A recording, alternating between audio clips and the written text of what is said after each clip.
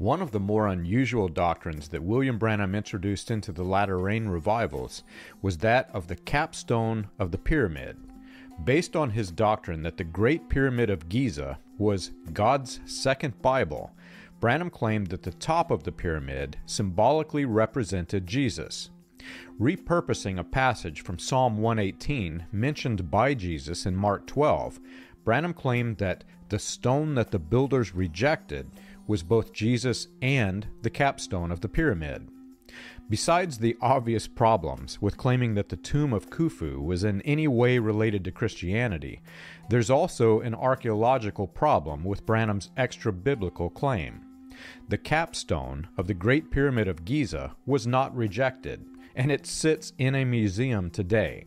The ancient Egyptians used the stone in honor of the god Atum, the supreme sun god of creation. The name used by the ancients, Ben-Benet, was named after the sacred Ben-Ben stone in Heliopolis, the oldest city of sun god worship.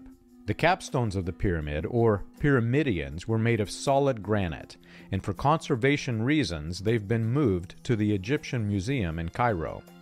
You can learn this and more on william-branham.org.